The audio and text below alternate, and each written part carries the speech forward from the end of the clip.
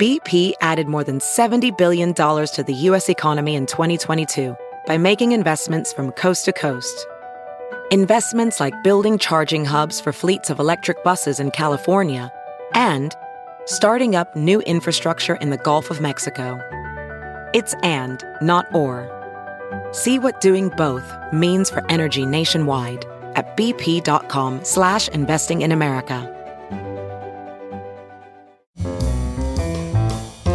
This is Merriam-Webster's Word of the Day podcast for Sunday, December 30th. Brought to you by the new Merriam-Webster's Advanced Learners English Dictionary, designed for students and teachers of English as a second language. Learn more at learnersdictionary.com.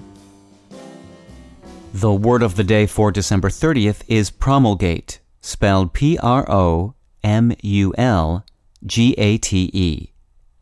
Promulgate is a verb that means to make as a doctrine known by open declaration, to proclaim.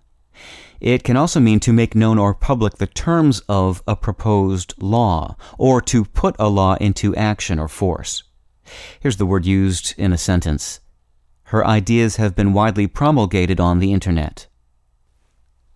The origin of the word promulgate is a bit murky, or perhaps we should say milky. It comes from the Latin word promulgatus, which in turn derives from pro, meaning forward, and mulgare, a form that is probably related to the verb mulgare, meaning to milk or to extract. Mulgare is an ancestor of the English word emulsion, meaning a mixture of mutually insoluble liquids, and it is also related to the Old English word that became milk itself. Like its synonyms declare, announce, and proclaim, promulgate means to make known publicly.